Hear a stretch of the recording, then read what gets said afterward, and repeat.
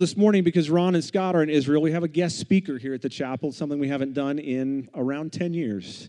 And so we're excited to welcome Dr. George Hillman here with us. He is the Chair of Educational Ministries and Leadership at Dallas Theological Seminary. So give a warm Western PA welcome, won't you please, to Dr. George Hillman as he comes. I've joked with the other two campuses that depending on how it goes today, you might not get another guest speaker for another 10 years. I have loved coming up here. Last night's service, the first service this morning, folks out the different sites. I never take for granted or take lightly when a pastor gives his pulpit to another individual. You are led well by your pastor, by your pastoral staff, the deacons, the elders here at this church. Every single Sunday from this pulpit, go ahead.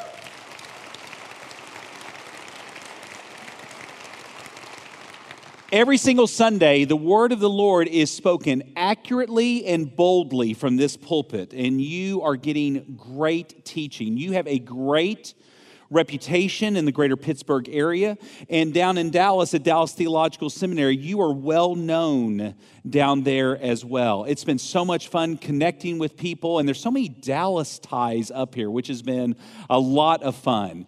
Well, and I want to say this as well, specifically to the other sites, to the other campuses. I'm like one of you. I'm at a church that is multi-site, and I sit in an elementary school every single Sunday while we're doing our broadcast. And so we get there at 6:30 in the morning. We unpack the trailers. We set things up in a cafeteria. We're doing children's ministry out in the hallways. So for you at the other sites, I know how hard you work. And you are helping to bring the gospel message in your various different communities as well. And you are so appreciated by this entire team here on the South Hills campus. So, well, I'm a Dallas boy, and I know I'm in enemy territory up here at the land of the Steelers. But here's the thing. I've met a couple of closet Cowboy fans. They come up to me afterwards. They say, I'm really a Cowboys fan. So I could not bring myself to buy a Steelers hat. I could not bring myself to buy a Steelers shirt. But the terrible towel is pretty cool, so I did get one of these at the airport. So this will be my souvenir for coming here to Pittsburgh, is I will take back a terrible towel, and I will be taunted by all of my cowboy friends back home. Who here has ever gone scuba diving? A couple hands. Okay, so several of you have. I've gone one time. It's the coolest, freakiest experience you will ever have in your life. So we were on a cruise. This was in Cozumel. It was like one of these day excursions. It was me and a couple of friends that were on the cruise. And so we go scuba diving. So we're on the beach. They give us the mask and the fins and the tank and all these things. Now, I don't know if anybody in here that maybe is like a certified scuba diver, but I kind of thought you had to take classes. I thought you had to, do these other things. No. Here's your mask. Here's your fins. Here's your tank. And in extremely broken English, here were my only instructions. Keep breathing or your lungs will explode. So there's something about the equalization, and I had a scuba diver out of the last service say, yeah, it's so true, and this is what happens. And keep breathing or your lungs will explode. Have a great time. So you put the mask on, and you go underwater. Humans do not breathe underwater. It is everything against what you've ever been taught in your entire life. You don't breathe underwater. You hold your breath. Yet I have this voice in my head in very broken English saying, keep breathing or your lungs will explode. Well, when you're under the water and you finally take that first breath, you panic. You almost hyperventilate. Say,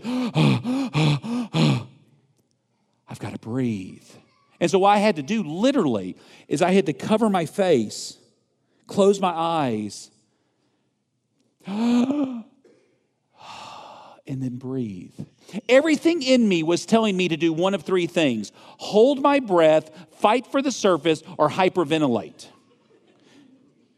Yet I'm supposed to breathe.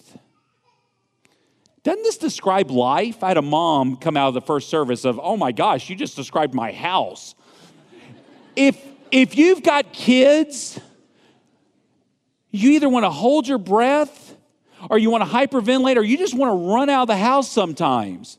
I've got a college student. It doesn't get any better.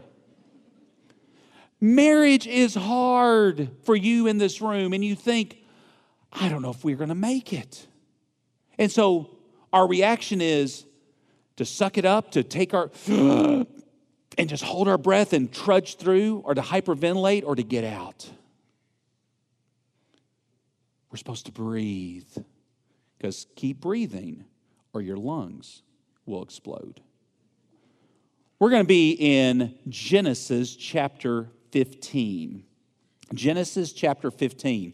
You've been going through the book of Genesis. When Scott and Ron, when they called me to come up here and preach, they said, oh, by the way, you're going to preach on Genesis chapter 15. Now, for a preacher, that's like right up there with the Christmas and Easter service. This passage, I cannot stress this enough, this passage is foundational for your understanding of salvation by faith in grace. It is this passage why you didn't all become Jews first before coming to the gospel. When the Apostle Paul, we're going to see this a little bit later on, when the Apostle Paul is teaching on salvation, and that is by grace, and it is your faith, the Apostle Paul is thinking, what story in the Old Testament I can use? Oh, I know, the story of Abram. Folks, this is key. I love this passage. I love this passage. First, we're going to be in Genesis 15, the very first verse. And I'm just going to look at the very first three words. It says, after these things.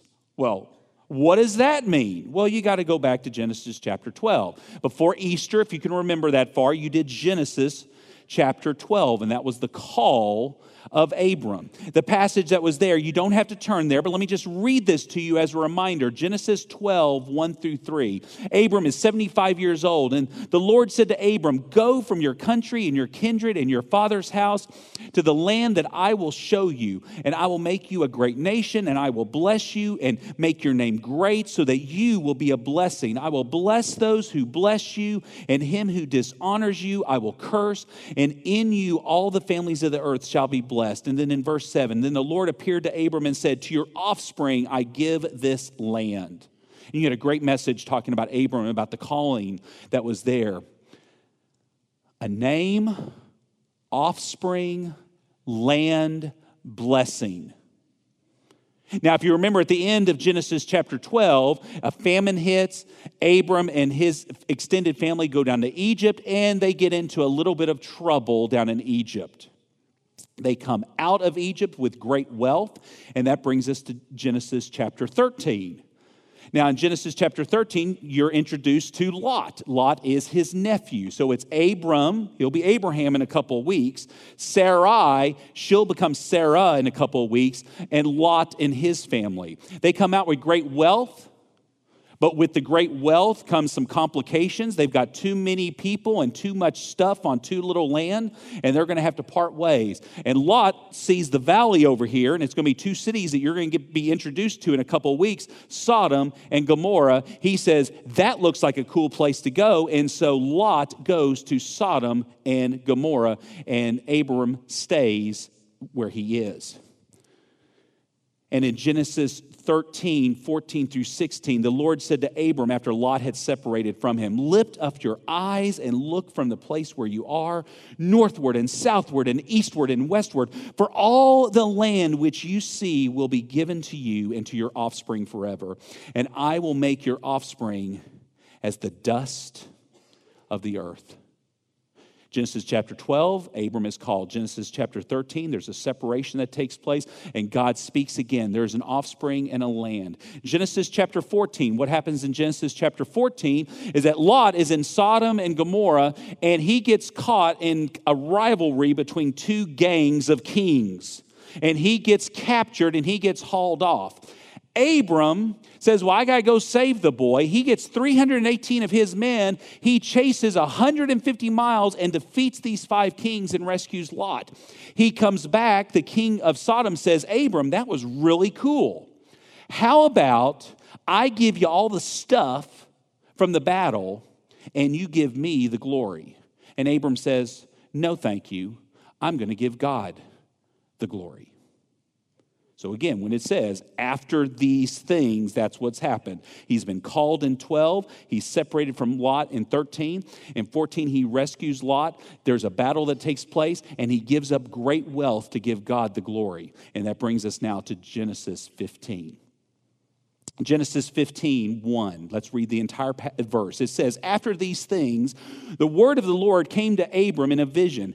Fear not, Abram, I am your shield, and your reward shall be very great. Fear not. What does Abram have to fear? Well, we've already read after these things. Boom, boom, boom, boom, boom, boom, boom. So number one is he's already ticked off every king in the area. He defeated 5 of the kings. They're not really happy. They could come after him. The king of Sodom, king of Sodom says, hey, I'll give you this stuff if you give me the glory. And Abram says, no, thank you. He's ticked off the king of Sodom. No one in the land's really happy about Abram being there right now. Oh, by the way, Abram's an old man, and God keeps saying, offspring, offspring, offspring. God, I am not seeing no offspring here right now. Lot, the only blood relative, is down in Sodom, and Abram's saying, look, I had to rescue the boy once. He's probably going to get in trouble again, and I've got to go rescue him again. You're telling me to breathe underwater. I don't see how I can breathe underwater. I see a bunch of water around it. I've been told all my life I can't breathe underwater. Keep breathing, or your lungs will explode. Well, let's continue on. It says, he says, fear not, Abram, I am your shield. Abram has just gotten out of a battle. And God says, I am your shield. Now, let me tell you about a shield. This is an analogy that's used throughout the Psalms of the Lord being our shield. A shield does not stop the attack. I'd love to sit up here and say, the minute you become a believer, the attacks will stop. They keep coming. The shield blocks the blows, but the blows keep coming. You're telling me I've got to breathe underwater, but all of this stuff is happening around me. Everything in my mind is telling me to hold my breath, to fight for the surface, or to hyperventilate.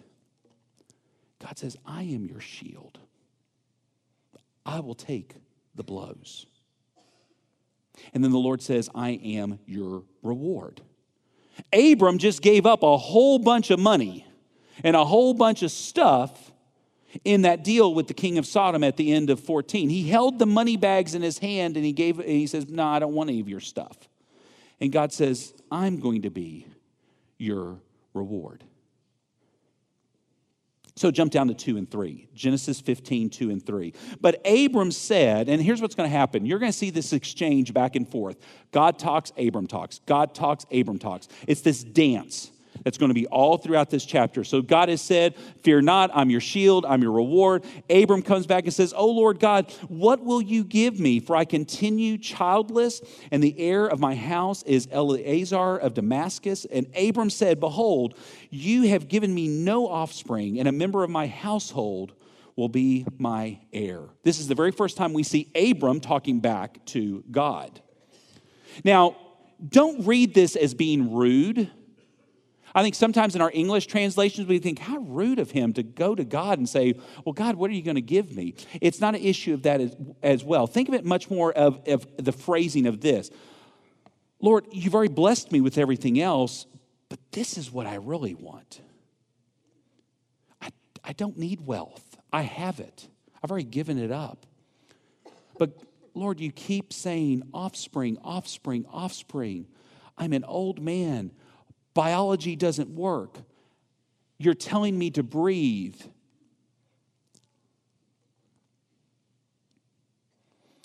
I don't know if I can trust you. Verse 4. And behold, the word of the Lord came to Abram. This man, Eleazar of Damascus, will not be your heir. Your very own son shall be your heir. Chapter 12, offspring. Abram, I'm going to give you a boy. I'm going to have a son. I'm going to have a son. And then we continue on. In 15:5 it says, and he brought him, the Lord brought Abram outside and said, look towards the heaven and number the stars if you are able to number them. And then the Lord said to Abram, so shall your offspring be. Abram comes out from his tent, and this is a supernatural vision of stars. I don't know about the stars in Pittsburgh, but I'm sure they're like the stars in Dallas. You don't see many of them because there's too much city light, too much ambient light. But if you've ever been out really remote and you've seen a sky full of stars, that's what Abram saw every single night, and it didn't impress him. There is something supernatural that's happening with this vision where it's not just seeing those stars. He's seeing stars that he's never even seen. It's just, wow. And this is an overwhelming experience. I'm going to have a son. And I see all these stars from my son. Not just some random offspring, from my boy. It's going to be like this, and I can't even count it. In Genesis 13, the Lord said, your offspring are going to be as numerous as the dust of the earth. And that brings us to verse 6, which is the hinge passage of this entire thing. Verse 6 is the hinge passage of your own belief as a believer in Jesus Christ as well. It says, and Abram, believed the Lord, and he counted it to him as righteousness. Now, I'm going to teach you some Hebrew. You didn't know you were going to get a Hebrew lesson this morning. Are you ready? This is a very, very tough word. Ready? Amen. Go ahead. Amen. You just spoke Hebrew. He believed. Circle it. Whatever you want to do. Amen. That is the Hebrew word that is in that verse. He amen. So at the end of your prayer, when you pray and you say amen, what you're saying is, I actually believe what I just said in this prayer.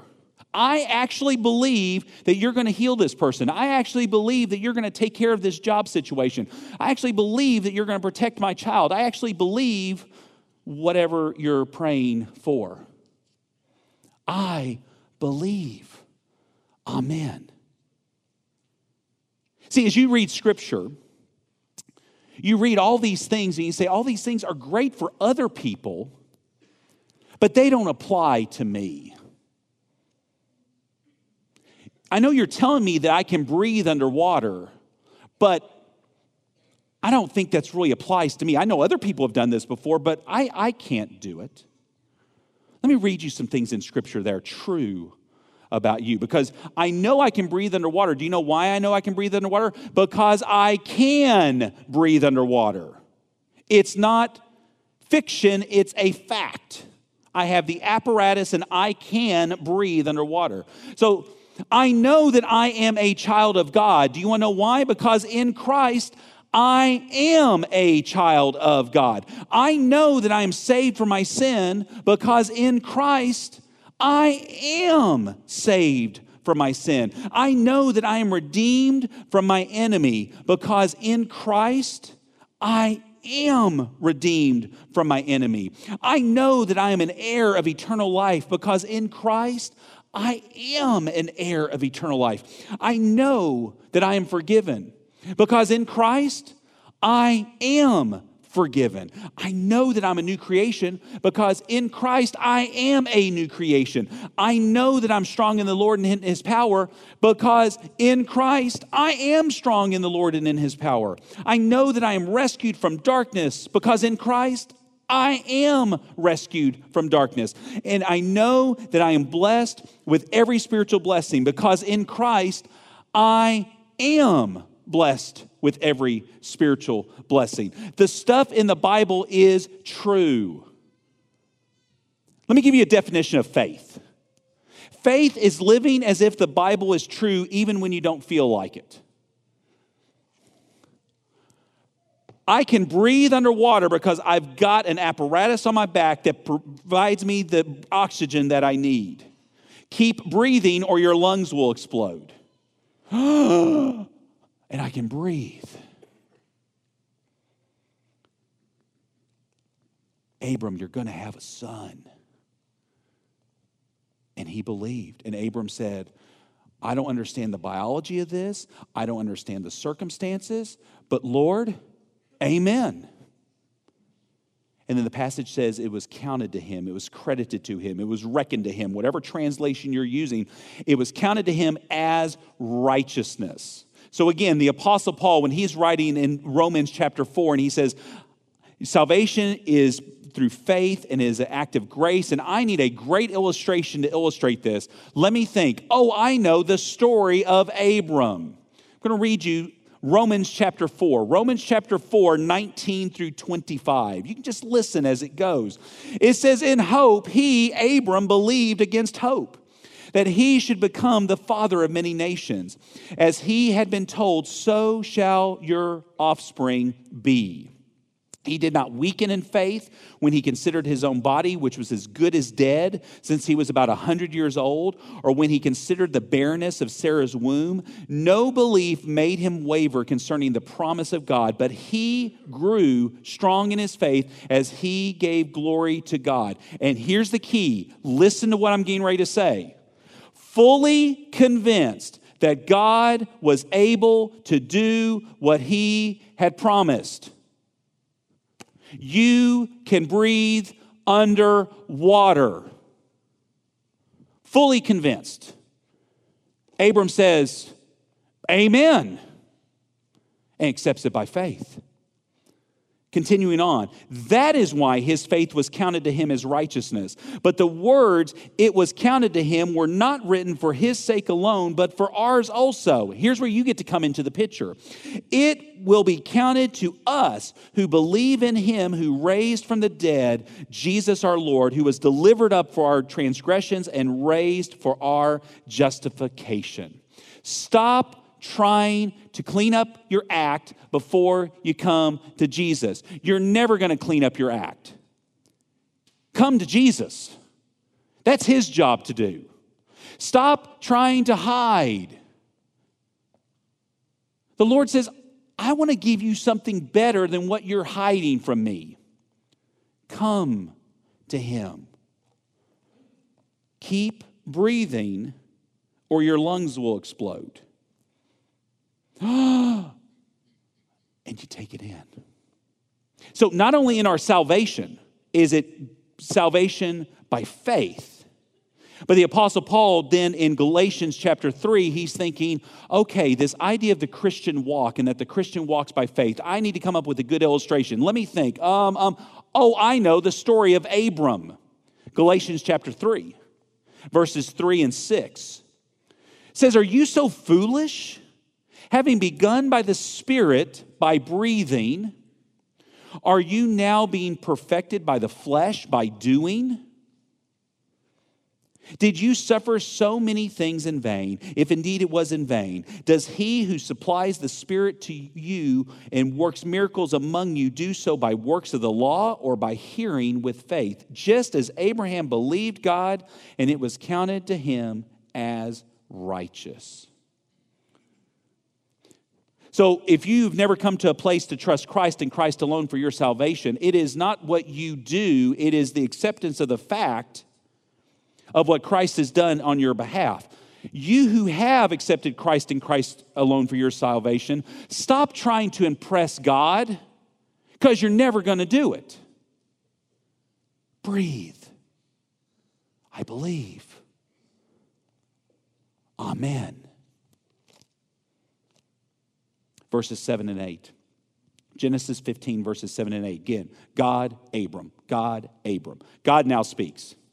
And he, God, said to him, Abram, I am the Lord who brought you out of Ur of the Chaldeans to give you this land to possess. And then Abram speaks, but he, Abram, said, O Lord God, how am I to know that I shall possess it? Now you're going to say, now wait a second, George. You just told me in verse 6 that he said, Amen, I believe. And here he is in verse 8 now questioning God. No, it's not what you think it is. Let me reword it another way. I come to you and say, I'm going to give you a brand new house. Great. When do we get it? You asked a question, but it's a question of faith. I get a new house. Well, when do we get to go to the title company and sign all the papers? That's what Abram is saying. I'm going to have a boy. And I'm going to have all these offspring. Lord, where do I sign up for this? I don't know if you have bought a house recently.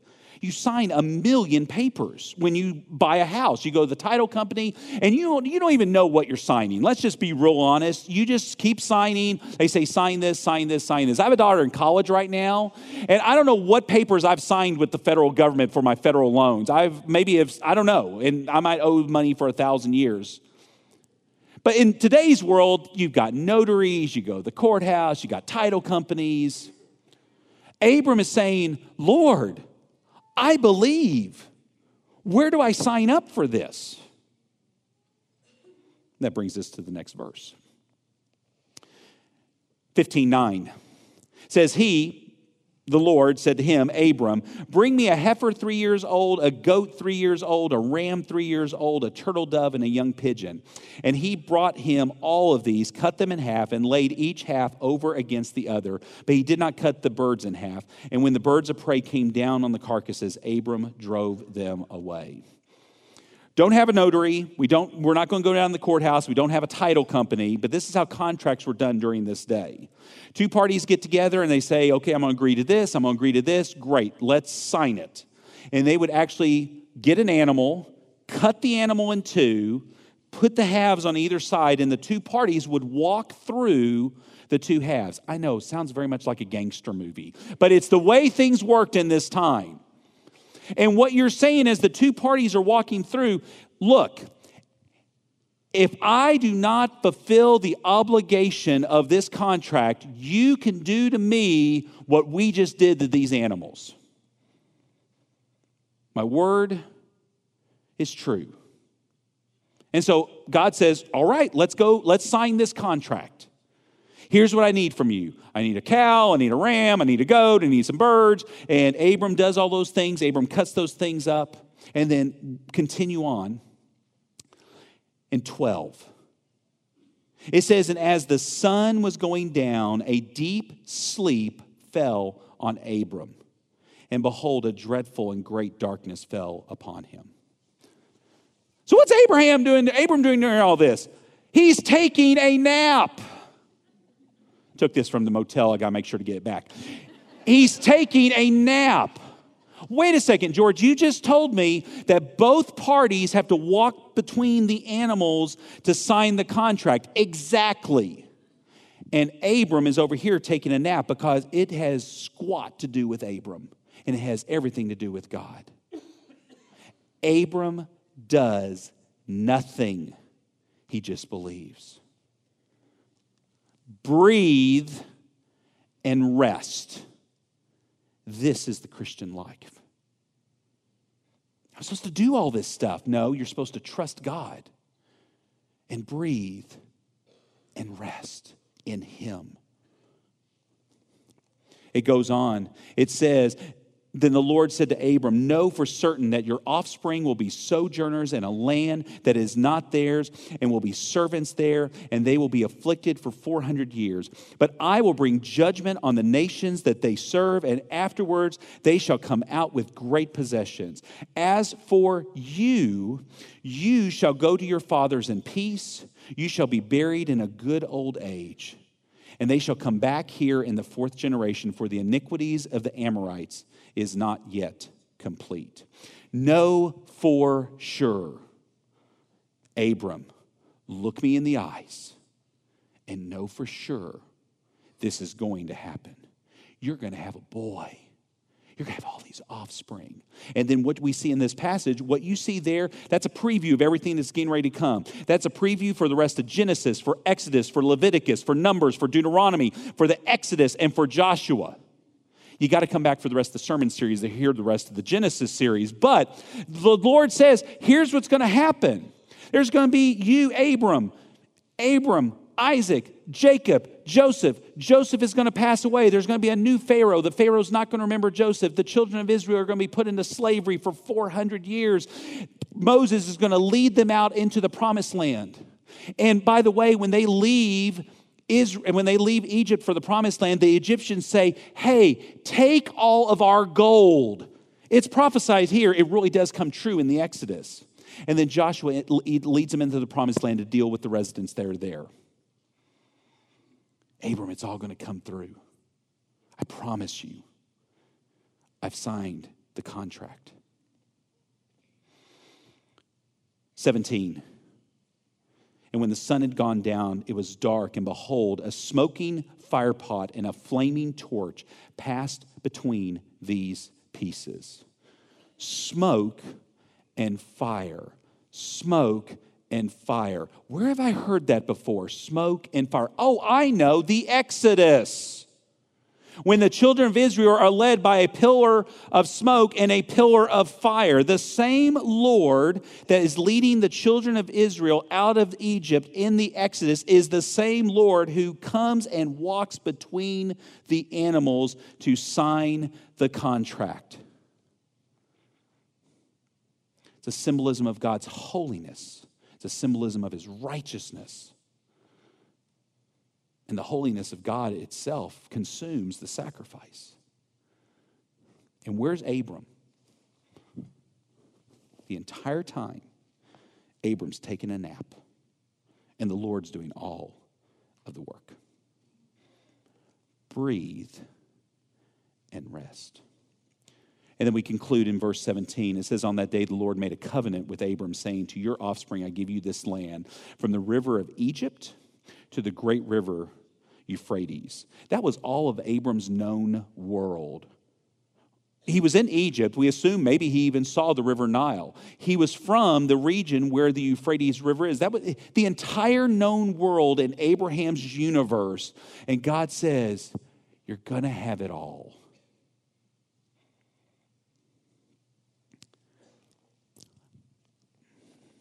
Everything in my mind tells me I cannot breathe underwater. Yet you're telling me keep breathing or my lungs will explode. Everything in Abram's mind is saying, Lord, none of this can come to pass.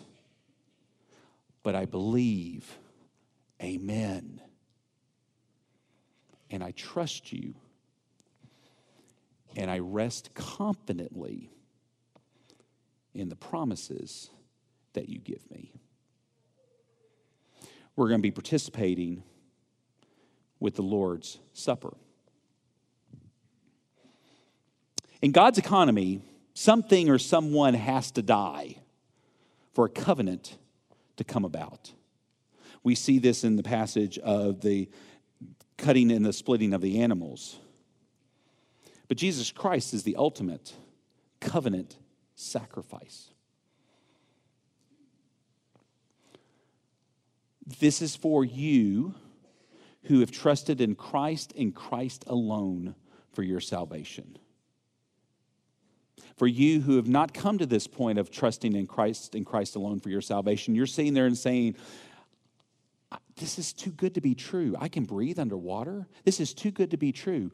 You mean I can have all those things you just listed, the forgiveness and being an heir and being a child, and I just have to believe in Jesus? Isn't there something I'm supposed to do? It's by faith.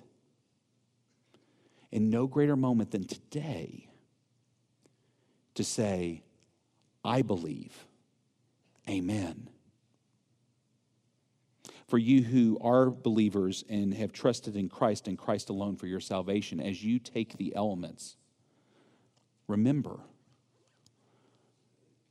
through the sacrifice of Christ, through the bread and through the juice, I believe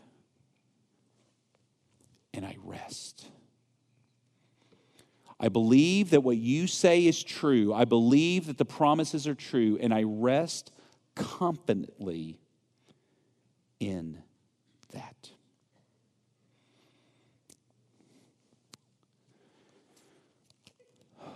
Join me in prayer. Thank you for the gift of grace that comes through the death of Jesus. I believe it by faith. I breathe and I rest in it confidently by faith because your promises are true. Amen, I believe.